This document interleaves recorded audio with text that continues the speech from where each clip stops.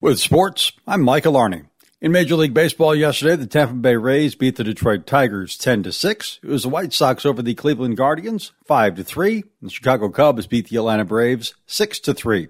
Today, the Tigers are hosting the Minnesota Twins at 6:40 p.m. You can hear that game on News Talk Sports 94.9 WSJM. The Cubs are on the road at the New York Mets at 7:10. The White Sox are home against the New York Yankees. That game will start tonight at 8:10 p.m.